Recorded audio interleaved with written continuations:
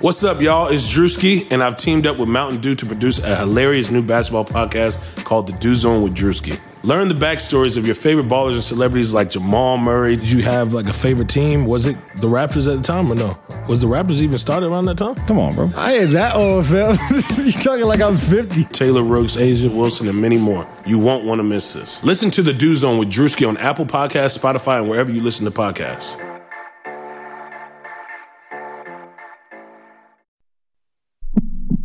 Sacramento. 3-on-1. Bagley the step. Bagley with the dunk. And you can put it in the book and send it to the left. There it is. Buddy Hield alone at the top of the Kings record book. Oh, I like to see Fox Sports 5 in the open court. Fox into the lane. Oh, if you don't like that, you don't like Kings basketball. Oh.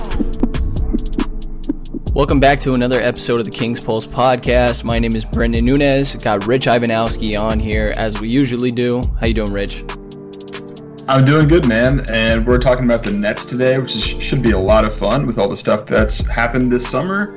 And to join us and help us talk about Brooklyn is Nets reporter Billy Reinhart from Nets Daily. How you doing today, Billy? I'm doing great, guys. Thank you for having me on. Yeah, we appreciate you coming on here and taking the time. And a lot of this focus is going to be on the offseason and going into next year, but we like to start with reflecting on what happened in the 18-19 season.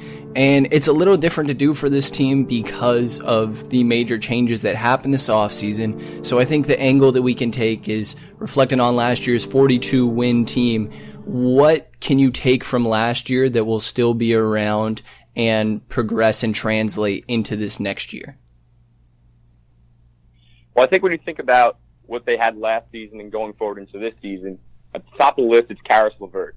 And he's someone who broke out in the first 14 games of last season. He averaged about 18 points, 5 rebounds, 5 assists. And he was the Nets' best player. He was on his way to a potential all-star berth. He had a couple game winners in that span, and he was the best player on that team. Then, as you know, he had that gruesome injury down in Minnesota. We thought it was more serious than it ended up being. He ended up coming back towards the end of the season, worked his way back, and then he was a force in the playoffs. He was probably the Nets' best player in the playoffs, averaged over 20 a game on very high efficiency. So I think the Nets expect him next season to be that number 2 scorer next to Kyrie Irving until Kevin Durant comes back. So he's going to have a big role for this team. Then you look at other guys like Jarrett Allen, who's a young, promising third-year center now, shot blocker, rim roller. The addition of DeAndre Jordan should help him a good bunch. Joe Harris led the league in three-point shooting last season. He'll be back. Will he replicate his 47% league-leading mark? Maybe not, but if he can be in that 42 to 45% range, he's going to be a highly efficient player next to Irving and potentially Durant. And then Spencer Dinwiddie's another great player off the bench, one of the top 6 men in the league. So they have a nice core in place to surround Irving, Durant, DeAndre Jordan, some of those new guys they brought in. Yeah, and Brendan mentioned it, but it's really true that those 5 guys that you're mentioning are kind of the only 5 guys that are coming back this season. There are a few guys that didn't really get real minutes, but really half the team turned over. And, so it's probably worth talking about D'Angelo Russell a little bit.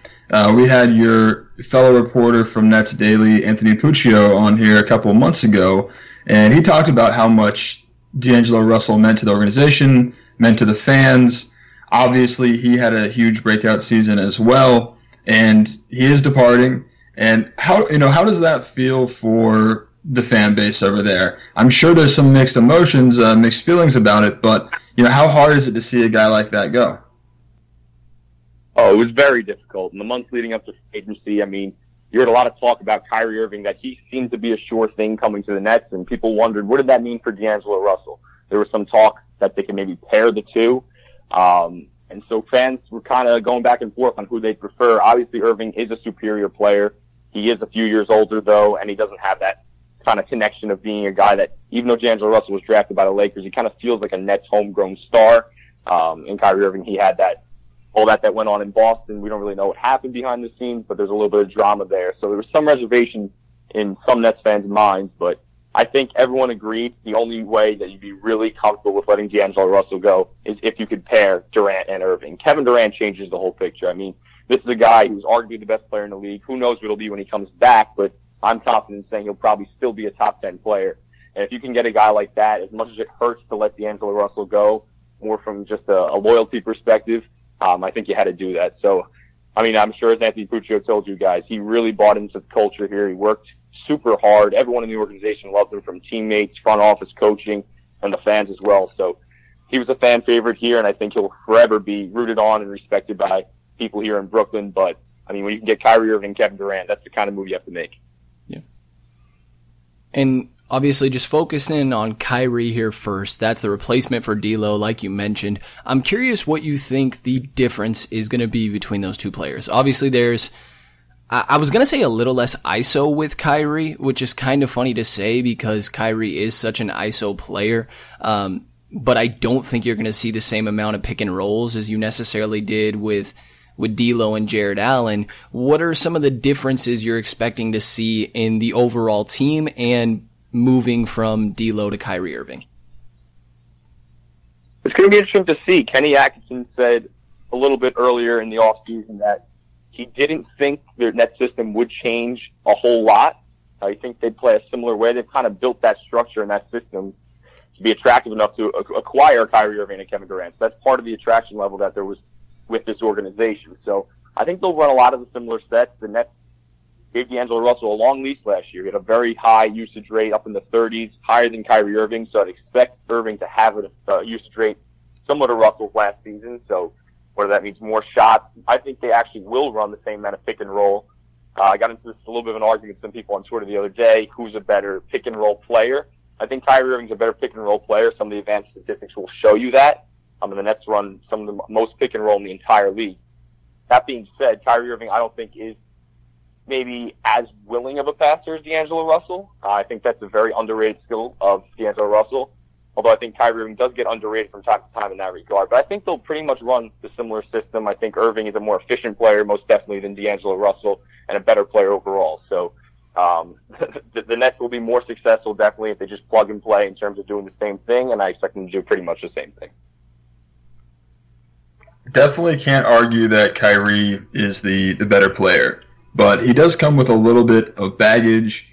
He's a guy that agitated for a trade out of Cleveland, and then whether, I don't know exactly what was going on in his head, what was going on in the Celtics locker room, but there was some speculation that, he didn't buy in, and that there, it just didn't feel like the perfect fit for him, and he may have given up on the team. During the playoffs, there were a few, that last half of the last playoff game especially, he seemed really tuned out. But do you have any concerns chemistry-wise regarding Kyrie? I think there were a lot of similar concerns, a little bit different, but kind of character concerns about D'Angelo Russell when he came from Los Angeles. And the Nets have kind of a rule in their organization. They give everyone a clean slate when they come in. They don't really know exactly what happened before that. They make their own judgments on the person, obviously, before signing them, but give them a clean slate coming in and then let them go to work. But, I mean, a player of Kyrie Irving's caliber, he's just an unbelievable talent. They're going to bring him into this gym and see what they can do with him. They definitely did their due diligence in terms of trying to figure out what happened in Boston, and I think they have the right support system around him in Brooklyn that can make him successful. Atkinson and Marks have already spoken a little bit about trying to communicate with Kyrie, asking him, what do you need? What do you need to be successful? So I think they're all in and trying to support Kyrie Irving, and this is also a place he wants to be. He got drafted to Cleveland, maybe enjoyed his time there, but he didn't choose to go there. When he went to Boston, that was not somewhere he chose to go. So I think now coming back home of sorts, a team that he grew up with, this is a team he chose to be a part of. Came here with Kevin Durant. They're trying to build something special. So I think he's more invested in this opportunity, and I think it will be beneficial for the Nets in the end. Yeah, I think that's a really good point. Like you mentioned, when he wanted his way out of Cleveland, Brooklyn was one of the teams on his list. Boston was not. And sure, maybe he made a couple verbal commitments thinking he was going to stay. Things changed, and he made his way to Brooklyn. One of the issues kind of with that whole chemistry thing was that it seemed to hinder some of the growth of the young guys in Boston. And you mentioned Caris LeVert as even being the best player on your team during the playoffs before that injury last year. And he's a guy that really is successful with the ball in his hands on the offensive end.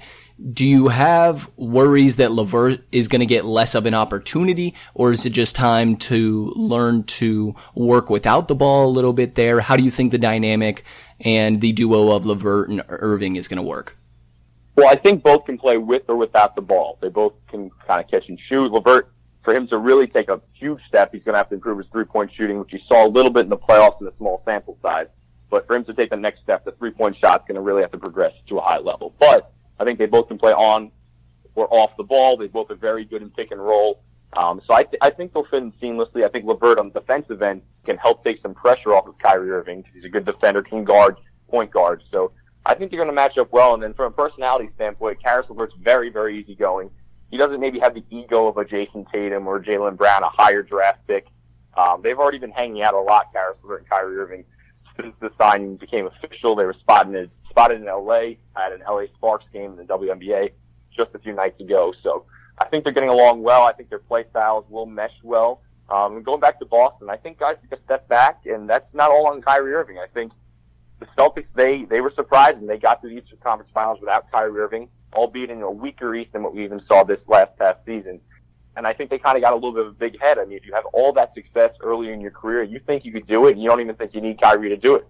So I think there's a little bit of blame that maybe has to go out to the Terry Roziers and the Jason Tatums and Jaylen Browns. Less touches are to be expected when you add a superstar player like Kyrie Irving back into the fold. But I think there's blame everywhere to go around in Boston. I don't think everyone should be pointing specifically to Kyrie Irving. Yeah.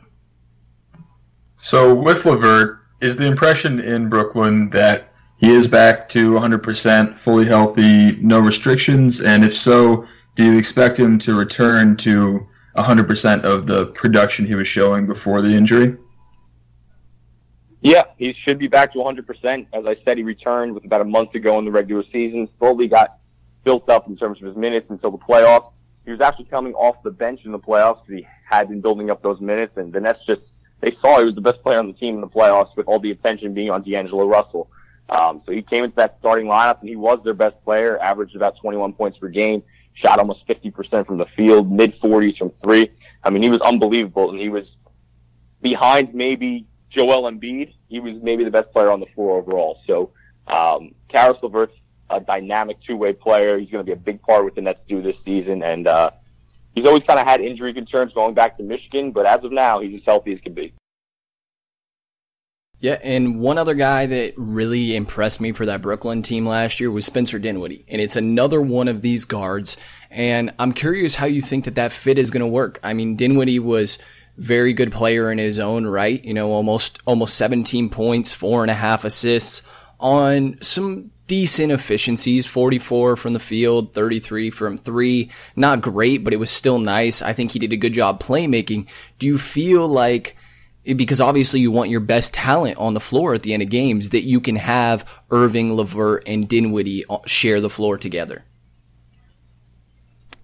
Yeah, definitely. There was actually an article just a few days ago that came out from Ian Begley of SNY here in New York, talking about how the Nets could potentially, Chris Splash on Twitter also wrote about this a little bit, but how the Nets could potentially kind of be a Golden State-ish team just on the defensive end in terms of having a lot of guys that could switch on defense. I mean, if you go with Kyrie Irving, Spencer Dinwiddie, Caris LeVert, and Kevin Durant when he comes back as your 1 through 4, you could pretty much switch all of that. Dinwiddie has great size for a point guard at 6'6", LeVert's 6'7", Durant probably about 7 feet. He's listed at 6'9", but that's very long, rangy. Everyone could dribble, pass, shoot.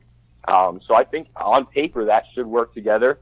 Kyrie Irving has great catch and shoot numbers off the ball, so I don't think him playing off the ball is a problem. He is an elite one-on-one player with the ball in his hands, but off the ball he's a very efficient shooter. So I think all those guys can play on or without the ball, and having as many shot creators, playmakers on the floor at once that's how you become a really difficult team to defend. So I think I'm excited about seeing those guys together because I think they could be really, really tough to stop. Hey guys, just want to give you a quick reminder that if you like what you're listening to, we'd really appreciate a quick rating and review of the podcast on iTunes or wherever you're getting this podcast. And if you want to follow us on Twitter, we'd love to interact with you. We can take your questions, answer them on the podcast as well. That is at @Kings_Pulse. We also got an Instagram, Kings_Pulse, and we are the official podcast of Reddit r/Kings. We got a sticky thread on there if you want to ask questions. So we really appreciate it, and thank you very much for listening. Are you currently paying off student debt? Interested in improving your financial literacy or looking for new ways to earn income in today's ever-changing digital landscape? Well, on the Talk Money with Mesh Lakhani podcast, Mesh will follow paper trails, chat with experts, and break down complex ideas to bring clarity to the mystical financial phenomena. Each episode will be filled with compelling stories covering a broad range of subjects, from buying Bitcoin, dealing with student debt, and everything in between. Listen to Talk Money with Mesh Lakhani on Spotify or wherever you listen to your favorite podcasts and learn how to spend, invest, and earn for today's economy. Yeah, one thing about the Nets that I've always enjoyed is that they've just got a million guys, it seems, in that 6'6" to 6'9" range. Those wing players, those larger wings that are so important to the modern NBA. And another guy that falls into that range, a rookie from last year, Rodions Kurucs, he really impressed me. Not the flashiest box score numbers, I guess, but really seemed like a smart player, ahead of his time at just 21 years old. What can you tell us about this guy going into his second season? Yeah, definitely. Big point that you brought him up. He's about 6'9" in that range, as you mentioned. A little longer and bigger than people think, actually. Looks like he put on some weight in summer league so far this off season. So he's probably going to take a nice step in year two. He's kind of a multi-positional forward, can even guard ones on occasion on switches. He can slide a little bit to the 5 and can stretch big. So he has a lot of versatility in his game. And the biggest thing about him is his motor. He plays so hard. So he can make up for being a little undersized against some power forwards in certain matchups just by playing so hard, being really smart, really active with his hands, as you mentioned. So he's an exciting player for the future. And then he has a knack of just kind of a European player. A lot of these guys have this ability of just knowing the right time to cut. D'Angelo Russell really made a living last year off finding Rodions Kurucs off of different cuts when all the attention was on him in the pick and roll. So I think Kyrie Irving could do something similar to that. But, yeah, Kurucs is a really good young player. He'll have obviously a big opportunity to prove himself this year again with Durant on the shelf for at least the first half of the season. But when Durant comes back, I think him along with Taurean Prince, who was just acquired from Atlanta, Wilson Chandler's a veteran. They have a lot of guys in that 3-4 range that could be successful for them this season. Yeah, and another guy that was a rookie last year kind of falls under that category but didn't exactly get the playing time is Theo Pinson. And I think that people are really high on the potential that he has there, but does it feel like with all the depth going on and really going all in and is getting as many wins and being as successful as you can this year that he's not going to get as much opportunity?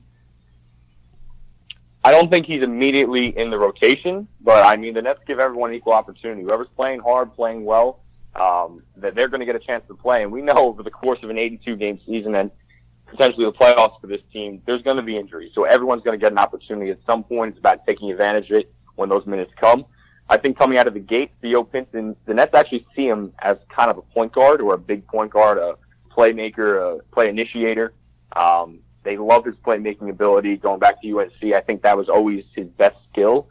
Since he got into the pros last season, he proved that he could shoot the ball. So he was shooting a pretty good clip from three, especially down in the G League. In his limited opportunities with the big club, he played pretty well. So I think coming into the season, he's probably your third string point guard.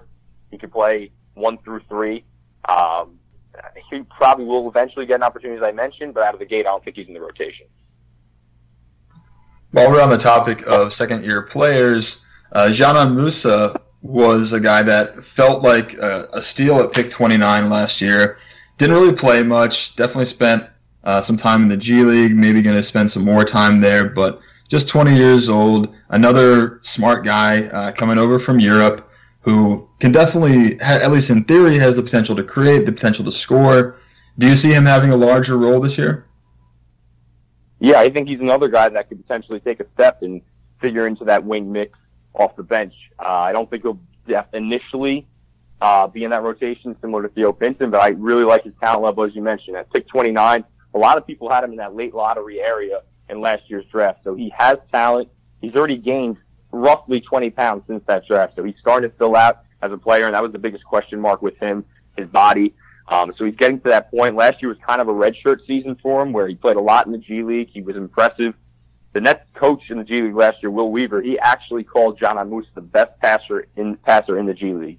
So that tells you a lot about his game. He's kind of a 6'8", 6'9" forward. Doesn't have crazy athleticism, but he can shoot the ball, has a nice touch, good passing vision. So he's kind of another guy that can pass, dribble, shoot. All these guys are Nets going to have that on the floor at once, 1 through 3, 1 through 4, that can do the same thing. So that's tough for defense to handle when everybody can kind of late shot clock situations figure out something with the ball. So, yeah, he's another guy that fits into the mix.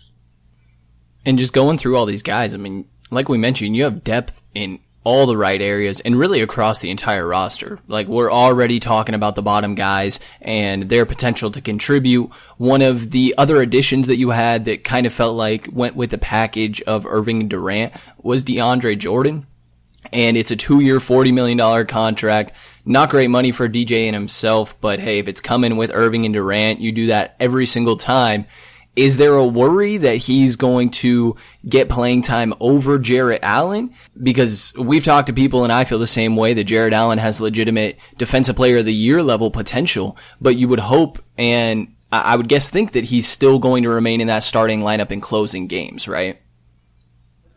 Jarrett Allen, that is, if he's going to finish games? Yes. I think that remains to be seen. Certain matchups, how each guy's playing. I mean, both Jordan and Allen played roughly 25 minutes a game last season, so I think you'll see a similar split. I think they'll both probably play in that range, that 23 to 27 minute per game area. They'll split that time, and it's going to be matchup based. I think they're going to do everything in their power to give Allen an opportunity to take that job. But Jordan was brought on for those big, bulky center matchups. And while Jarrett Allen is a solid defensive player and a very good shot blocker, he's still growing into his body too. This is only his third year. He's not even 22 years old yet. So this is a young guy. He's grown into his body. And when you play those big-bodied centers like you saw in the playoffs with Joel Embiid, Allen's just not there physically yet. So that's where DeAndre Jordan, he's a grown man. He comes in there. He can bang bodies with those big centers. He's going to help in that regard.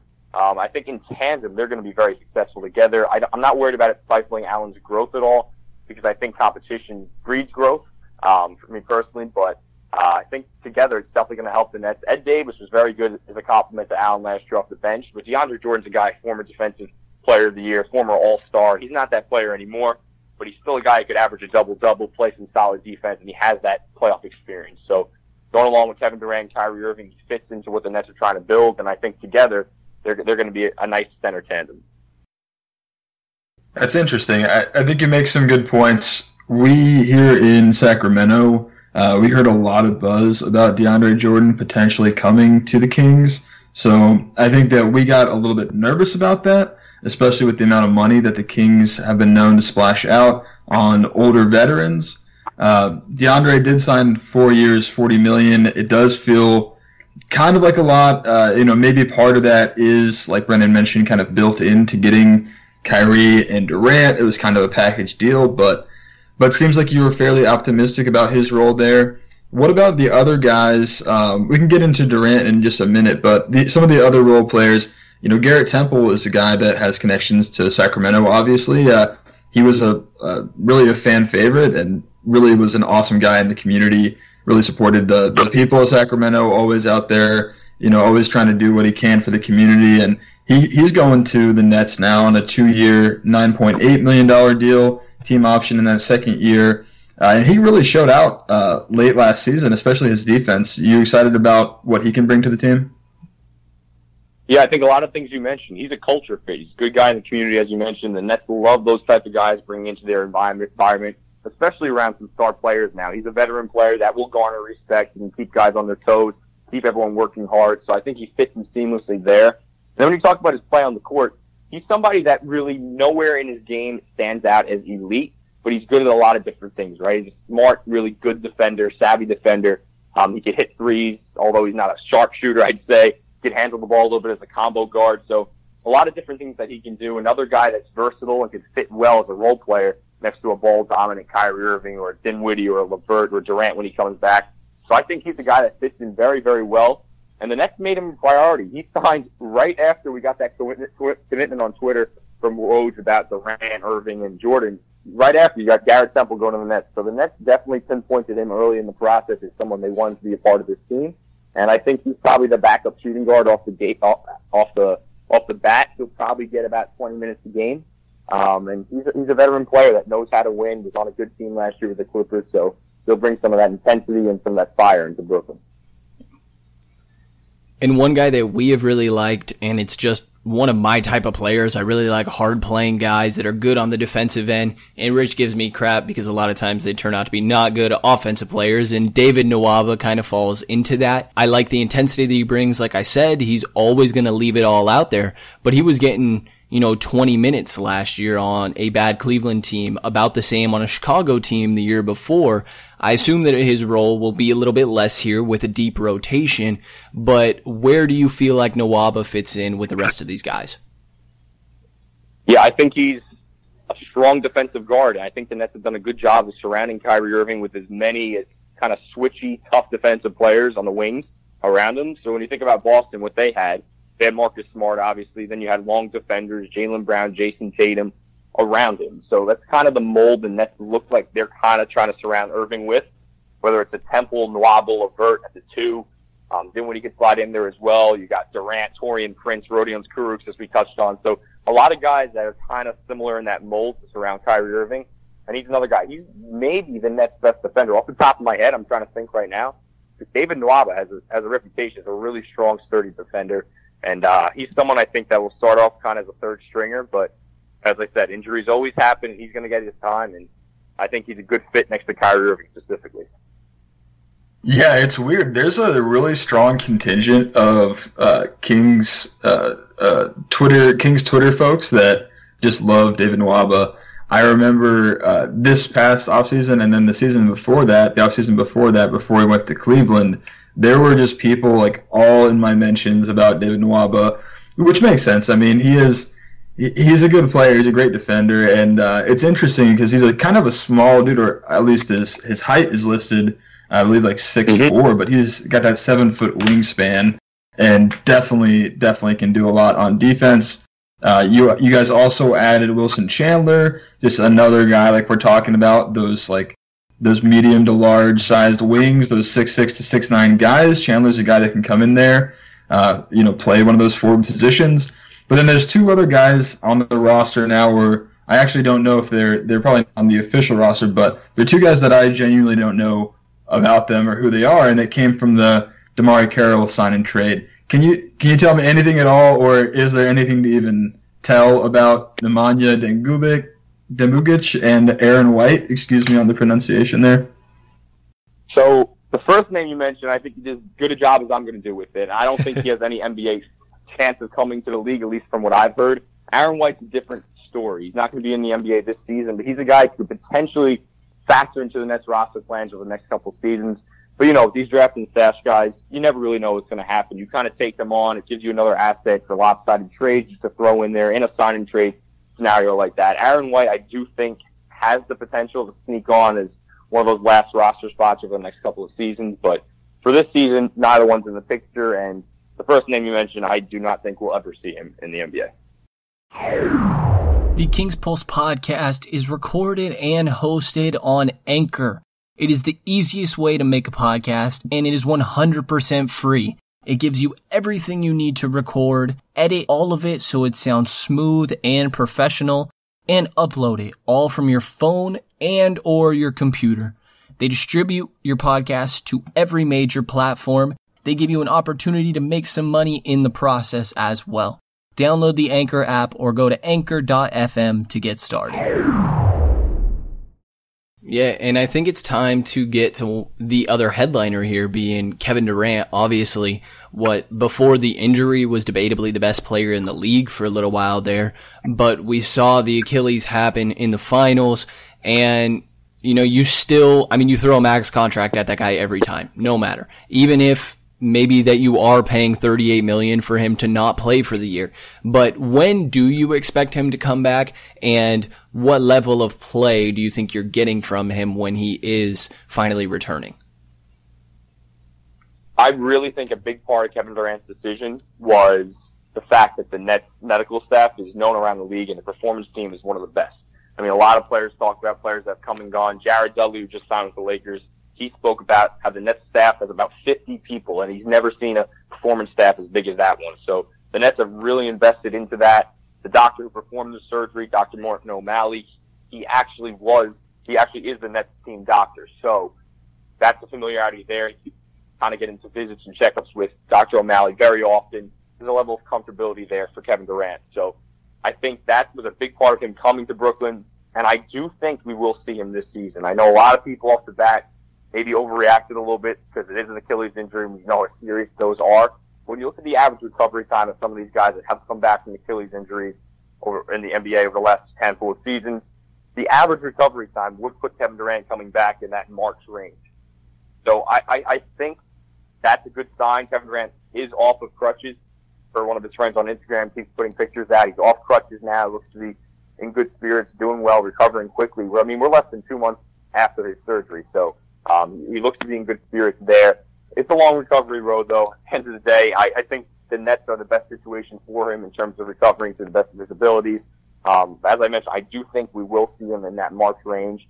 And then obviously he'll be brought back slowly. He's not going to play 30, 35 minutes a game off the bat.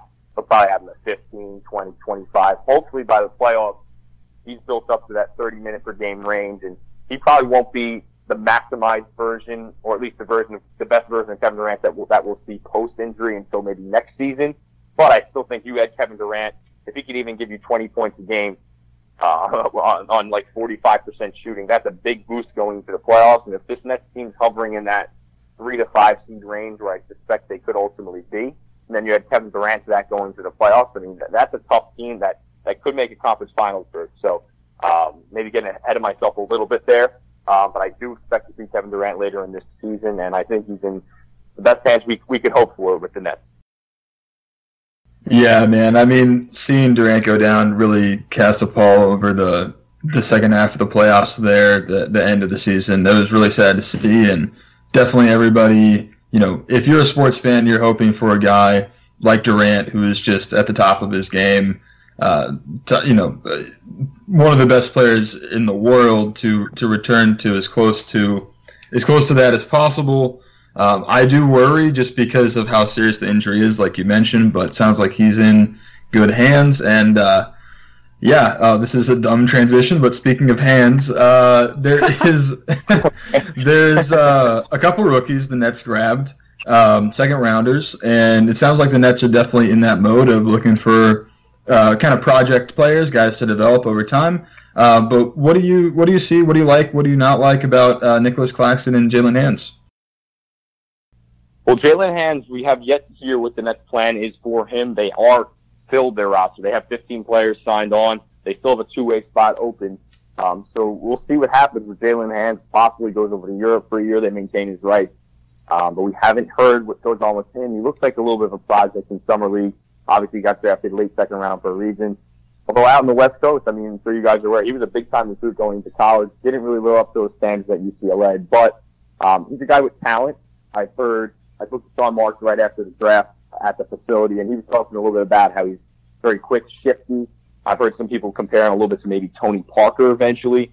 So I don't know. I mean, when you take these late second round shots, I mean, they are shots. They're exactly that. So we'll see what happens with him. The Nets do have a good development team to potentially get the best out of him. In terms of Claxton, I think he could be a real player. Maybe not this season because similar to a lot of rookies, he has to go out and put some weight on. But he's a guy that could play the 4 and 5 potentially. And he could stretch it out a little bit. I heard Kenny Atkinson talk about it a little bit. He actually compared him to a little bit of Chris Bosh, which is obviously a massive comparison to give to a guy that's drafted in the second round and just drafted. But he sees a little bit of Chris Bosh in his game, a smooth lefty stroke. He didn't shoot a ton of threes in college, but he showed that he was capable of making them. That's definitely an area of growth for his game in the future. And he's athletic. He plays super hard, great bounce on that second jump at the rim. He can rebound. He's tough. And the probably the thing that people don't know most about his game is that he can handle. He can handle like a point forward. He was a point guard growing up, had a late growth spurt. So he has his point guard skills, and that's something that catches a lot of people off by surprise. So he can catch the ball off the defensive glass, take it coast to coast to the rim, and that's something that Kenny Atkinson definitely loves from his power forwards and something he's encouraged them to do. over his few seasons with the Nets. So I think he's someone that definitely fits into their plans going forward, and I think he's going to be a big part of that. I love it. The Tony Parker and Chris Bosh comparisons for the 31 and 56 pick. I'm all for it. It seems like everyone that we talk to. I'm just telling you what they're saying. Yeah, no, I don't blame you. You got to be optimistic, And I think that you've talked about a lot of guys taking a step forward and improving, and we'll get to those, but I'm curious who you think has potential to digress a little bit here. Is there less of a role for, Kurucs or something like that? And there's only so many guys that you did bring back, but do you see anyone taking a step in the other direction here going into next year? That's interesting. I think there's a little bit of a difference in terms of maybe having less touches and less opportunity and taking a step back. So I think maybe there's a few guys that will have less opportunity. But I don't know who would take a step back. Maybe Joe Harris. I mean, he did lead the league in 3-point shooting last season.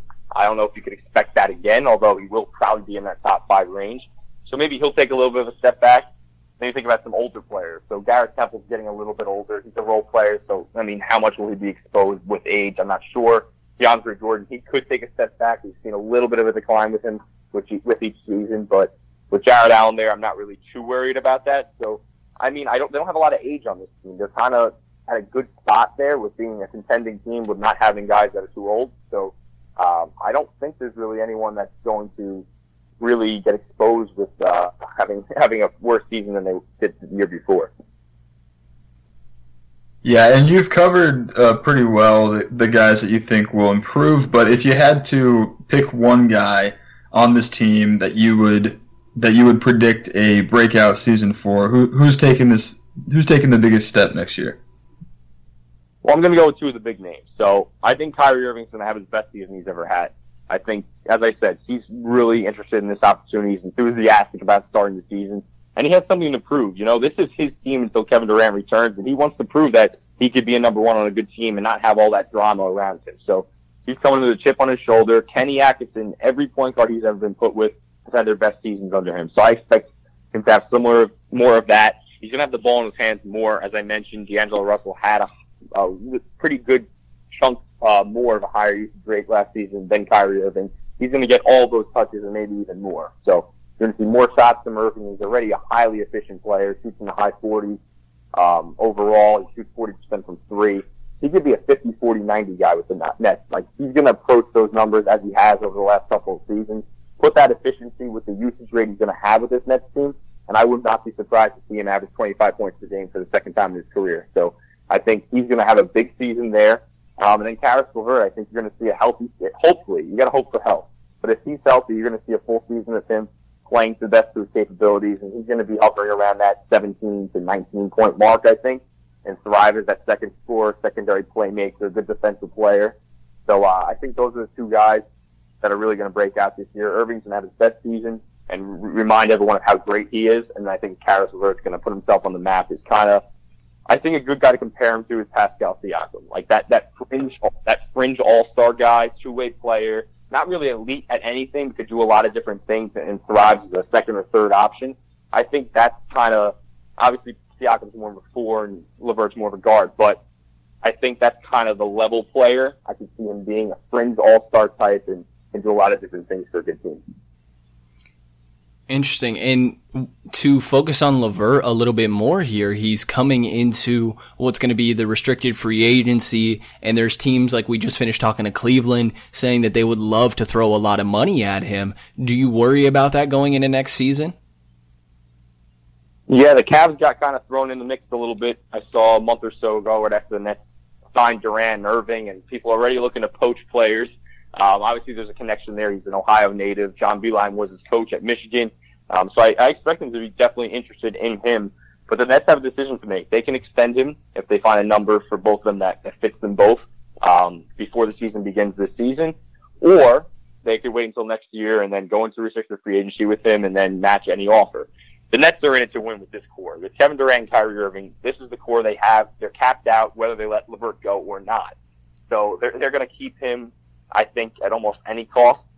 They're invested in this core. So Karis LeVert will be around. I'm very confident in saying that. I mean, unless he has a injury-depleted season and somebody wants to come in with a max offer sheet and really test the Nets, that's maybe the only scenario I can see with him leaving. But I think the Nets, like I said, they are invested in this core. That's why overpaying DeAndre Jordan maybe a little bit or giving him an extra year is not as big of a deal because you're tapped out either way. So you take all the talent you can get. And then not only Karis LeVert, but Taurean Prince is a restricted free agent next season. He's the guy who can get maybe in that $8 to $10 million range on the open market too. Joe Harris is going to be a free agent. He can get in that $10 to $12 million range maybe. So they have a few free agents that I think they're going to go over the cap to sign at least 2 of the 3. And that kind of gives them a little bit of a competitive advantage in terms of the cap at that point because you'll be operating the team over the cap in terms of trades.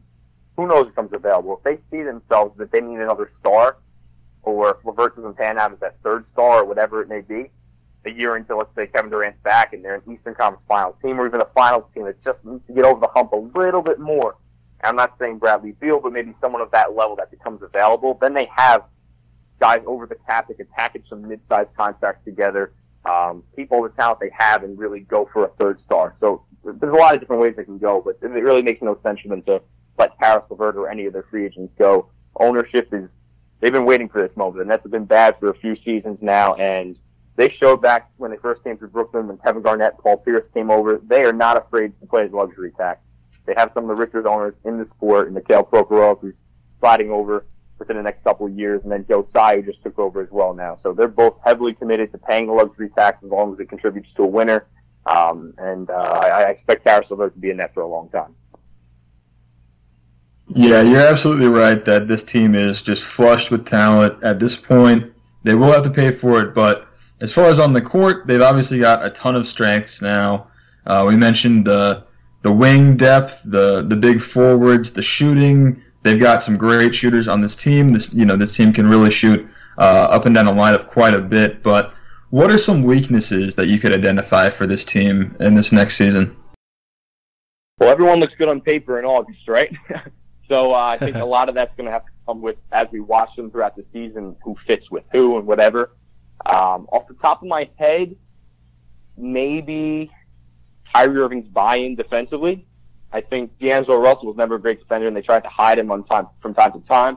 But he would give effort when need be, and I think we've seen in finals matchups with Steph Curry or whatever, Kyrie Irving can turn it on defensively. He is capable in that area.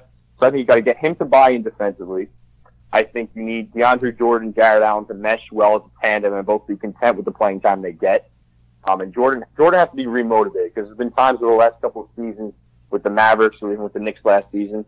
I mean, those are not good teams that he's been with over the last couple of years since his Clippers days. And there have been lapses in terms of motivation or just effort on both ends of the floor, especially on the defensive end.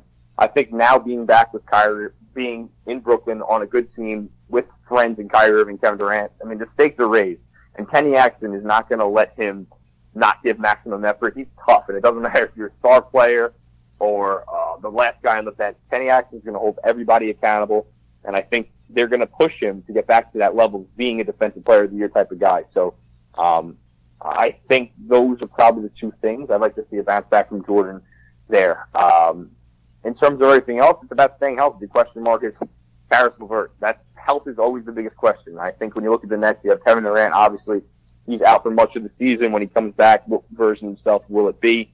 And then Karis LeVert has always dealt with injuries. So those are the things there. And then Kyrie Irving always has those little nagging injuries as well. So the health of the Nets' 3 best players, Durant, Irving, and LeVert, I'd probably say is the most important thing. And then just Irving's buy-in and Jordan's intensity. And like you mentioned, Irving, LeVert, 2 of the top 3. I feel like those I'm comfortable saying are locks for the starting lineup, and I would put Jarrett Allen is in there as well. Who do you feel like the other 2 are? Do you feel confident in being able to project who those are, or do you think that it's going to be tested out a little bit? What are you feeling for the starting lineup without Durant? I'm pretty confident without Durant that it's Irving, LeVert, Harris, 1, 2, 3. The 4 is question mark. I think it will be Taurean Prince. And then that's the 5. I'm not sure if it's going to be Allen or Jordan yet. I think get into training camp and see what happens there. I would not be surprised if they started the season maybe with Jordan. But, I mean, it's really up in the air. It's going to depend on matchups. Whoever starts, whoever finishes games, it doesn't really matter. Spencer Dinwiddie, he's been off the bench the last couple of seasons with the Nets and been a top 6-man, and he finishes almost every single game. So I think the Nets don't play anybody really in that 35-minute range. They're all kind of in that 25 to 32-minute range. So the top 7, 8 guys in the rotation are all going to play similar minutes. It's just about who you close with in certain matchups. But I think Irving, LeVert, and Harris are pretty firmly entrenched in the 1, 2, 3. So just get into the last couple questions here. We like to ask every guest that we have on to give us their impression of the over-under. For the Brooklyn Nets, most sites have them right around 45 wins. You sound a little bit confident about their chances this year, but maybe that's more of a long-term optimism there. But are you taking the over on that 45 wins? I'll take the over slightly. I think you look at them last year, they won 42 games. They started very poorly, 8-18. So look at their record after that. I'm not going to do the quick math in my head. Maybe you can. But they really played well towards the end of the season. And when you look at the offseason, how they upgraded, I mean, you lost D'Angelo Russell, obviously, an all-star player. You lost Alan Crabb, Rondae Hollis-Jefferson, Shabazz Napier, Ed Davis, Jared Dudley, Travion Graham. So those guys there, the only guys that were really in the rotation at the end of the year were Jared Dudley, D'Angelo Russell, and Ed Davis. So those 3. And then you replace those guys with Kyrie Irving, DeAndre Jordan, and throw another guy, Wilson Chandler, I guess, to replace Dudley. But then you also add Garrett Temple, who's going to be a part of the rotation, David Nwaba, Taurean Prince, who I think is very underrated in terms of coming in here. Guy who averaged 13 points a game last season, shot near 40% from 3, kind of 3-and-D type of guy. Another long defender at the 3-4. So I think you put those guys together, they definitely upgraded this season. You look at Karis LeVert, if you get a healthy season out of him, I mean, then you're really talking. So I think a lot of things improved for the Nets, and then their young players are definitely going to develop. They're one of the best developmental staffs in the league. So you'll see a Karis LeVert take a step. You'll see Jared Allen take a step. Looking to coming into last year, no one thought Joe Harris was as good as he is. He proved himself to be the 3-point champ in the shooting contest and the best 3-point percentage in the league. So there's somebody that's going to take a leap for the Nets. I think everything's trending forward for them. And then if they end up getting Durant back for the final couple months of the season or the final months of the season, maybe they tack on a few more wins there. So I think they're going to be in that 45 to 50 win range. I'd probably cap it at 50 and say they go no lower than 45. If you ask me to take an over-under, I'd take the over. And obviously, regular season is just about making it to playoffs. Confident in saying Brooklyn's pretty much a lock in order to do that, barring some terrible injuries to a bunch of guys or anything like that. But how do you feel like the playoffs turn out this year? What would make the year a success compared to a failure? Because it feels like after Philadelphia, Milwaukee, that there's kind of this group of maybe Boston, Brooklyn, and Indiana that is the next tier there. Yeah, I think you hit the nail on the head. It's Milwaukee and Philly, and then the Nets without Durant. They're kind of in that bunch of teams like Indiana without Oladipo, though, until later in the season. The Celtics, who I think people were talking about Kyrie Irving and they replaced Kemba Walker, and a lot of people are kind of describing that as a wash, which I don't necessarily agree with. But even if you want to say that's the case, they're completely neglecting to mention they lost Al Horford, who I think was even more important than Kyrie Irving. Yeah. And he was the best player on that team when they went to the Eastern Conference Finals, although Jason Tatum was leading scorer. So they lost Terry Rozier also. They lost a few different pieces, Aaron Baines. A lot of people are banking on the comeback with Gordon Hayward. I'm not so sure about that. So I think the Celtics are being a little bit overrated. The Pacers, I like what they did this summer with Malcolm Brogdon, a few other guys they brought in there, TJ Warren. So I think they're a good team. But losing Bogdanovich will hurt them. He was their best player once Victor Oladipo went down. Collison retired out of nowhere. They lost him. Oladipo, I don't think he's going to be back until at least after Christmas. I'm not exactly sure about that. But so he's going to be injured. The Celtics, I think, take a step back. Who else we got here? I'm trying to think off the top of my head. We got Toronto. Toronto's definitely taking a step back. You lose Kawhi Leonard. I think they'll still be a good team. They have a lot of veteran players, but a team with the best player of Siakam or Kyle Lowry, I mean, how far is that team going? So yeah. I think the Nets kind of are in that mix with those teams. And when you look at the Celtics, Raptors, Pacers, I don't think it's a stretch to say the Nets are probably the best team in that bunch. So I think if you ask me right now to predict where the Nets finish, I'd say third. But anywhere from third to fifth, I would say. But I think they're a team that could definitely get to a second round. And if Kevin Durant comes back playing great and things break their way, could they upset Milwaukee or the Sixers? They could. I'm not so sure the first year of Kevin Durant back and kind of bringing a player of that caliber back so late and trying to mesh him in that late in the season would be able to work that quickly. But they could get to an Eastern Conference Finals. I'd probably say they're a second round out this season. And then the next year is really when they're gearing up with Kevin Durant. And then at that point, you can call them the favorite in the East if Durant looks good. So last question on the Nets here. Looking forward a little bit further, going maybe 2, 3, or 4 years down the road. I mean, what are you seeing here? I mean, the real question. I mean, with the Nets, I'll just come out and say it. Are we talking about a championship here? Is that in the realm of possibilities, and is it even a likelihood? Well, you look at the makeup of the Eastern Conference. You have Milwaukee and the Sixers. I think those are the two best teams for the next couple of seasons with the Nets. Look at young teams coming up. The Hawks will be good, but I don't think they're going to be at that level that quickly. So I think it's Bucks, Sixers, and Nets that are going to be fighting for the top of the East for the next couple of seasons. The Sixers, I really like what they did this summer, but Al Horford's going to be getting old real quick here. So you have 4 years of Al Horford. I don't know if he's going to be the player he is much more after maybe 2. And then you have concerns about Embiid's health, obviously. Can Simmons gain a jump shot? The Bucks, Giannis is going to be a free agent in a couple of years. I think he probably will stay, but who knows what happens. You never can predict player movement, especially this far in advance. And I think the Nets, they just have the best combination of star power, and I think star power is what wins in the playoffs. And I love the fit together of Kyrie Irving and Kevin Durant. I think they'll mesh very well. And then, as I mentioned, we went through the entire roster pretty much. You guys did a good job of pointing out each player on the roster to me, and they have a lot of depth. So much of the team is under contract going forward. As I mentioned, I think they'll keep LeVert and keep some other guys. So I like the Nets' chances to be the team out of the East after this season once Durant gets healthy for the next couple of years. Then you get to the finals and you go from there. I mean, you're going to have the Lakers, you're going to have the Clippers there. They're going to be tough. The Warriors will still be in the mix. The Rockets will be there. Who knows how long that core will be together. But there's a lot of good teams out west. But I think the Nets have positioned themselves to be right there with all those top teams and definitely at least make the finals over this 4-year period. Obviously, to be successful, you probably got to win one. It's tough to say if they will or they won't, with how much things can change in the NBA. But I think their talent level and the team they have around them, the front office coaching staff, they have really smart people. They're dedicated to their profession. So I think they are in as good a position as anyone to win a title over the next 4 years. And who knows? Maybe the Nets will get their first championship in NBA history.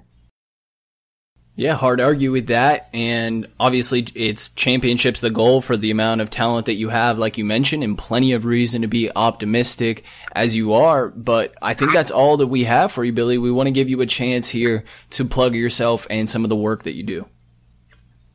Well, before I go, I mean, this is a Kings podcast. I'm talking about the Nets. How do we not talk about that Kings-Nets game from last season? I know you guys might not want to, but that comeback was unbelievable. And honestly, if you think I was trying to think who was on the floor to close that game for the Nets. I think maybe all those players are not on the team anymore. I think it was Travion Graham, Rondae Hollis-Jefferson, Jared Dudley, and D'Angelo Russell, and one more, maybe Rodion Kurucs. But much of that team is not on the Nets anymore. But that was one of the craziest comebacks in NBA history. And being out here on the East Coast, obviously, a lot of people didn't stay up to see the end of that game when they see the Nets down 25-plus points going into the fourth quarter. So I'd love to hear your take on that as a Kings fan watching that game, what happened there. But that was one of the craziest games I've seen in any sport. I wish I didn't stay up for that game. And I will never forget a Rondae Hollis-Jefferson game winner on my team. That is probably one of the most painful games. It actually was fun watching D'Lo go off. It got to a point where I was almost rooting for him in a way, but it definitely was painful. That was one of the worst losses of the Kings season.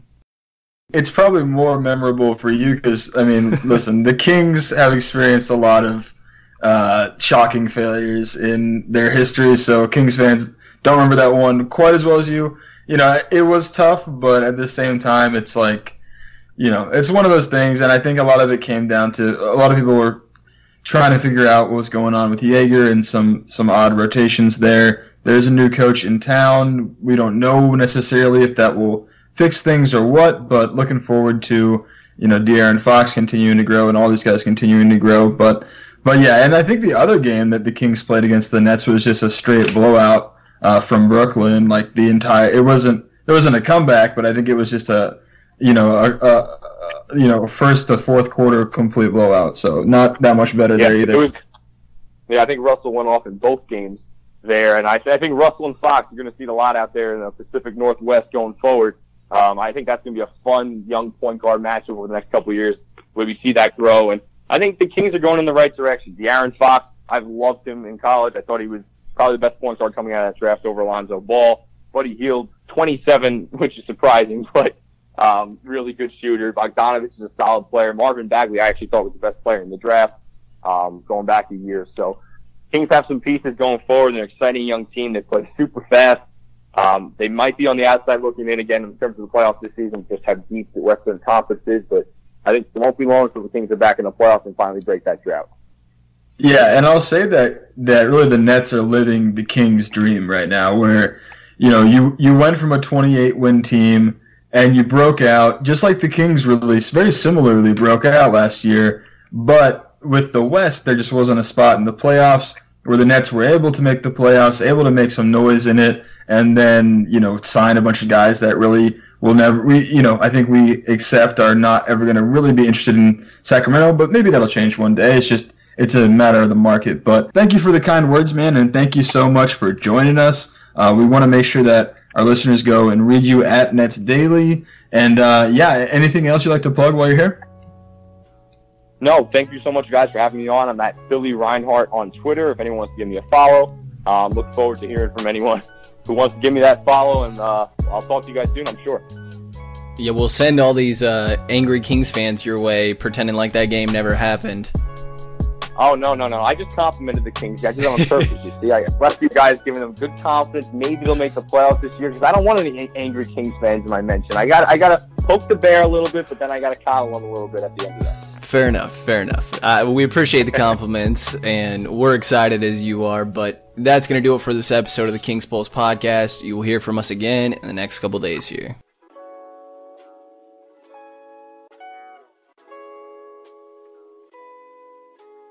Hey guys, it's Mike. As you know, I adopted my pup Rocky from a local rescue. Now, when people asked me what kind of dog Rocky was, I was always stumped. I used an Embark dog DNA test to decode my most puzzling questions about Rocky. You can also learn about your dog's inner secrets with Embark, the highest-rated dog DNA test. Unlock over 350 breeds and screen for over 200 genetic health risks. Save $50 on a breed and health kit with promo code KIT at EmbarkVet.com. Again, that's promo code KIT.